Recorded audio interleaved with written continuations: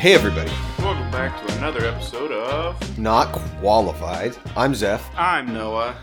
and we are going to talk about two movies today, one of which I've seen and one of which Noah has seen, and neither of which the other one of which has seen. Right.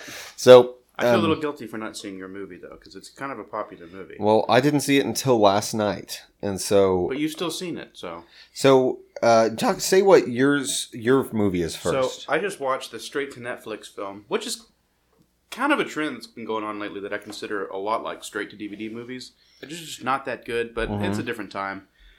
But I just watched The Man from Toronto with Woody Harrelson and Kevin Hart. Okay. How was that? It was alright. You know, it was kind of one of those classic buddy cop movies, except instead of like buddy cops, they're like buddy bad guys. So The Man from Toronto is played by Woody Harrelson, and basically he's this guy. Spoiler alert, by the way. Spoilers. Spoiler. Anyway, he's this guy, and he comes to a location that bad guys pay him to show up at, and he gets information out of people. So he rolls out this big old leather sheath full of knives. And he starts sharpening it. He's like, you know what I do? I get information out of people. And people usually give it up before he has to cut them. And Kevin Hart, you know, classically in the wrong place, wrong time. They mistake him for the Man from Toronto. So he has to pretend or else he's going to die. And then Woody Harrelson finally catches up with him. It's an entertaining movie. To say the least about it, I guess. It's worth a watch, I think. Yeah. And you said it's straight to Netflix? Straight to Netflix. I have not seen it. Joe, have you seen The Man from Toronto? No. Wait, what? Have you seen it? No. Oh, okay. Well, I haven't seen it either. But I will say about straight to Netflix stuff, it's funny. I was thinking about this the other day because I watched Kenobi, and we'll talk about that on a future episode. But the advent of streaming has so totally changed the way everything works. The TV and movie industry. Yeah. And it's like, in some ways it's good, and in some ways it's really bad. Like with TV used to be high risk, high reward. Yeah. Like you have to put a lot of effort and money into it and hope it's good enough that people will watch it. And if they do, you make a lot of money. And that's why TV shows used to be great. Like Community, for example. Yes. If a TV show was on for multiple seasons, it had a viewership. It was generally good, at least appealed to a big audience. Now, there is no requirement because you can make a TV show for butt cheap and just dump it on whatever streaming service you have, and then who cares if people watch it? It's just there to make people subscribe. Right, and these streaming services make so much money. I listened to another podcast. Shout out to Tom Segura. I know you need a lot of help from us, but it's by Your Mom's House, and he's one of my favorite comedians, and his wife Christina Przitsu. She has the most expensive Netflix special out there. Like stand-up special because of her outfit. She never gave actual numbers, but she demanded this out. It's custom Gucci everything with these crystals from some crazy expensive place, and she had 2 of them made, and it made her special cost millions of dollars.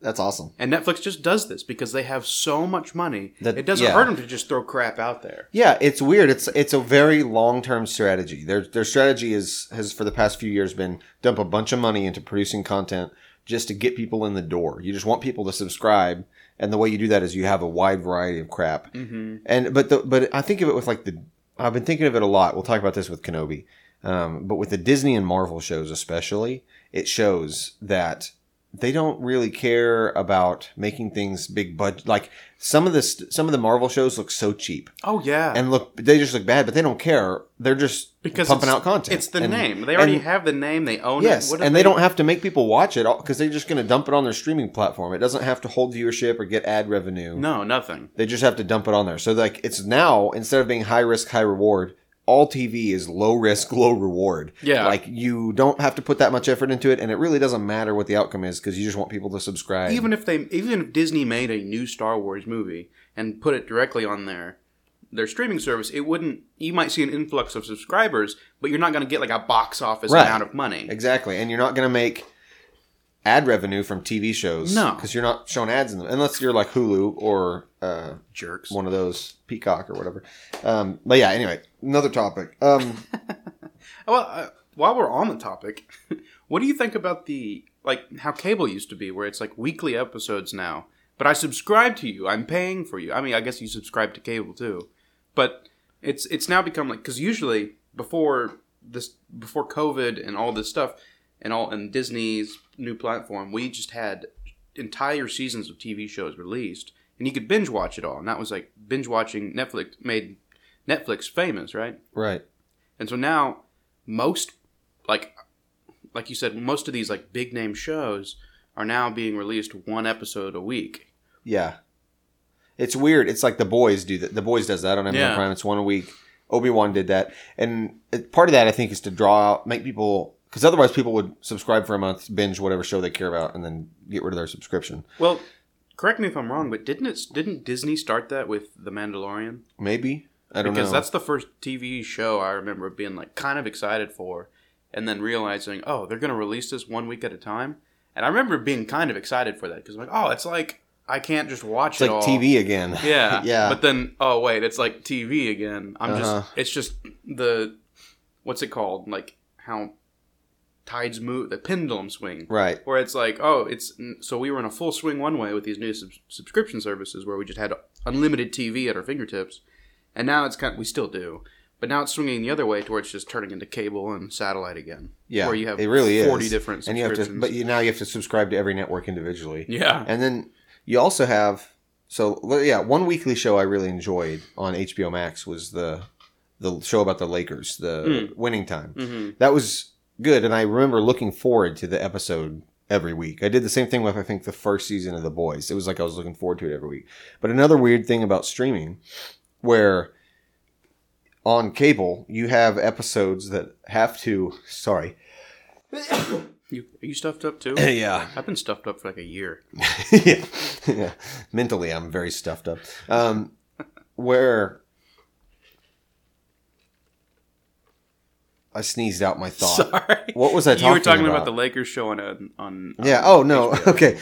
Back in the day, right, on cable TV, a weekly show has to conform to very specific standards. It's got to be exactly 44 and a half minutes so that you can run 15 and a half minutes of ads. Yeah. You know, like, it's very structured and you have to fit into a time slot. And that is another thing that has gone completely out the freaking window and nobody cares anymore is episode length. Yeah. There is no consistency with episode length. And it's a little like Obi-Wan. You know, you have anywhere from 30 minutes to an hour and 10 minutes. But have you watched Stranger Things yet, the new season? I have not. And actually, I was going to start it because people keep ranting and raving how great it is.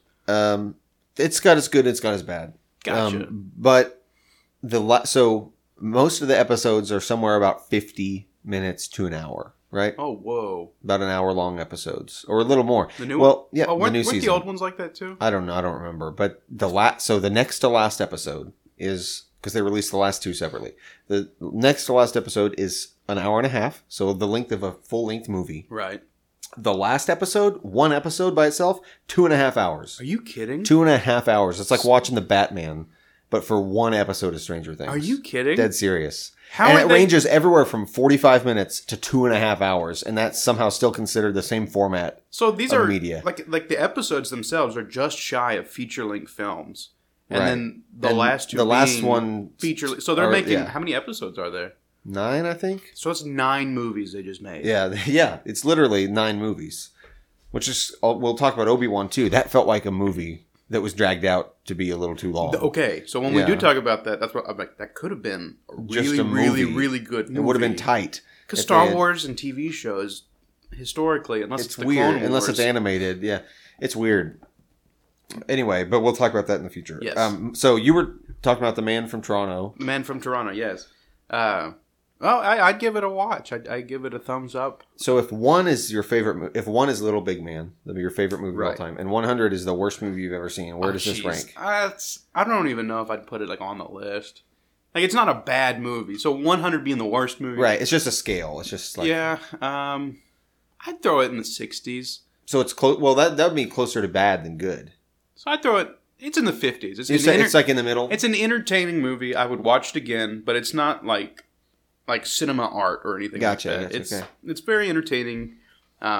Definitely fun to sit down and watch it with the family. I mean, that kind of movie. I think there is a couple curse words in it, but it's one of those just like family popcorn movies. Gotcha. It's really good and entertaining.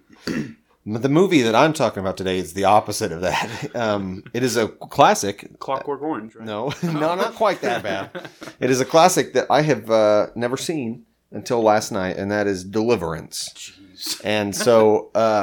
So I don't know. I actually don't really know anything about this movie other than the fact that people love it. Yeah, so it 1972. Right. Burt Reynolds and Jon Voight are the two main guys. And so it's a group of 4 dudes that want to go on this canoeing trip. Oh, without a paddle. I've seen No. Oh. They want to go on this canoeing trip. Joe, have you seen Deliverance? Yes. Okay, cool. Well, I'll ask you what you thought about that in a second. How do you feel about Deliverance, actually? Just go ahead and tell me now. I mean, you know. Okay, well, yeah. So anyway, I'll go ahead and give the summary.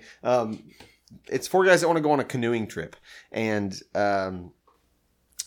let's see. Because they're about to build a dam and ruin this river that's really nice, I guess. Turn it into a lake. So he says before they would do that, they want to go on this canoeing trip. And there's one guy, Burt Reynolds, who's like the leader, the outdoorsman kind of type. Classic.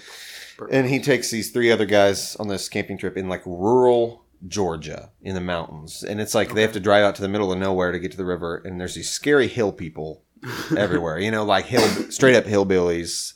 They're all inbred, visibly inbred, and they don't like outsiders very much. And the premise of the movie is basically they try to go on this trip, and the hill people are not happy that there's outsiders here, right. And very bad things happen. And that's all I'll say before I get into spoilers. But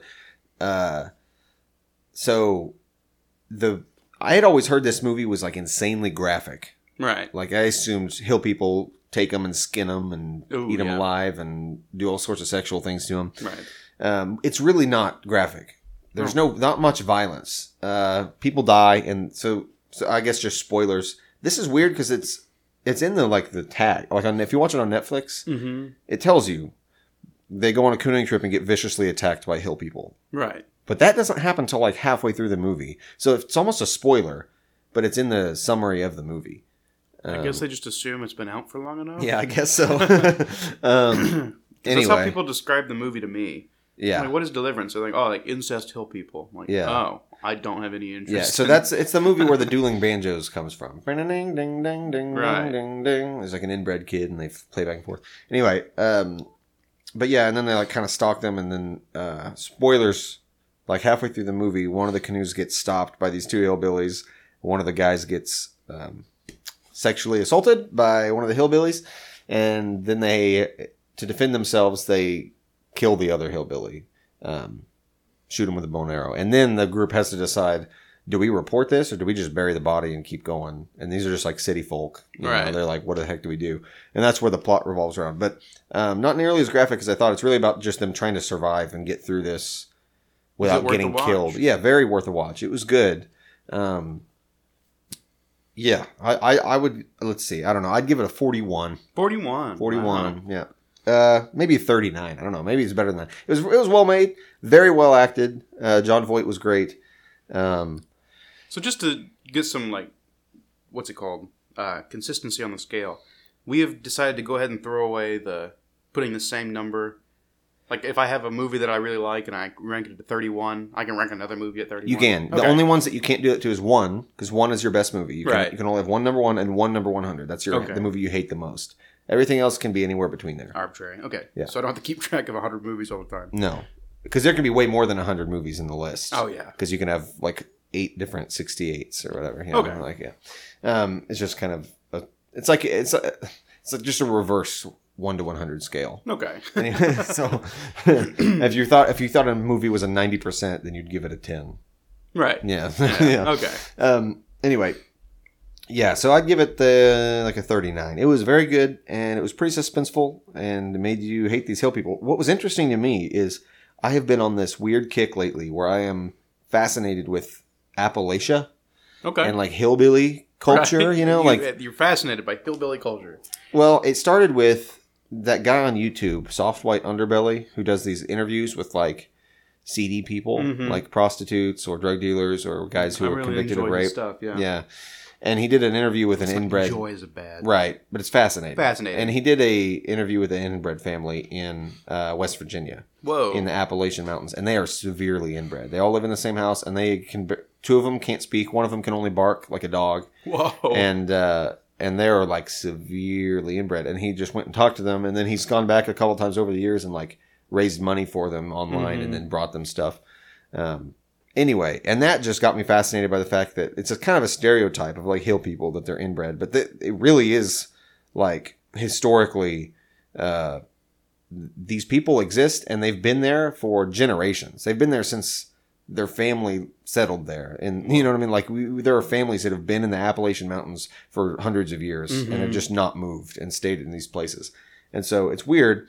And then I go to Silver Dollar City in Branson every once in a while. Yeah. And every time I get there, it makes me like fascinated with Ozark culture and like the history of the Ozarks, which is, there's some similarities there with Appalachia. You know, it's just like southern and eastern mountain people kind of thing. So I have two very interesting TV shows I think you would be very Okay. interested in. One is the hit 1950s TV show, The Beverly Hillbillies. Okay. And Yeah. I think that it relates a lot to what you're talking about here. And there's a lot of incestuous activities on that show. And then, of course, the Jason Bateman hit TV show in the 2000s, Ozarks. Oh, I thought you were going to say Arrested Development. I also bought this book called Pissin' in the Snow. Oh, yeah? And it's a collection of Ozark folk tales. This Okay. guy who worked at University of Arkansas in Fayetteville and was like a historian, he went and talked to a bunch of people who were hill people, basically, and collected their folk stories. And it's just really interesting to me. It's fascinating culture. And then I watched Deliverance, and it's fascinating in a way that it's scary. Anyway, so Deliverance is worth a watch. Don't watch it with your family. Unless, of course, your Unless family's your family's really into movies. Weird, yeah. But yeah, I guess I don't really have much else to say on it than that. Do you have anything else on The Man from Toronto? It has a really, really cool car in it. So if you like cars, it doesn't really talk much about it. I don't know why I brought it up. But I enjoyed the car in it. Nice. That's... Like the Dukes of Hazzard. Yeah, except... Whoa. Yeah. Okay, well, Joe, do you have anything else to say before we hang up? No. All right, cool. Well, we will catch you guys next week.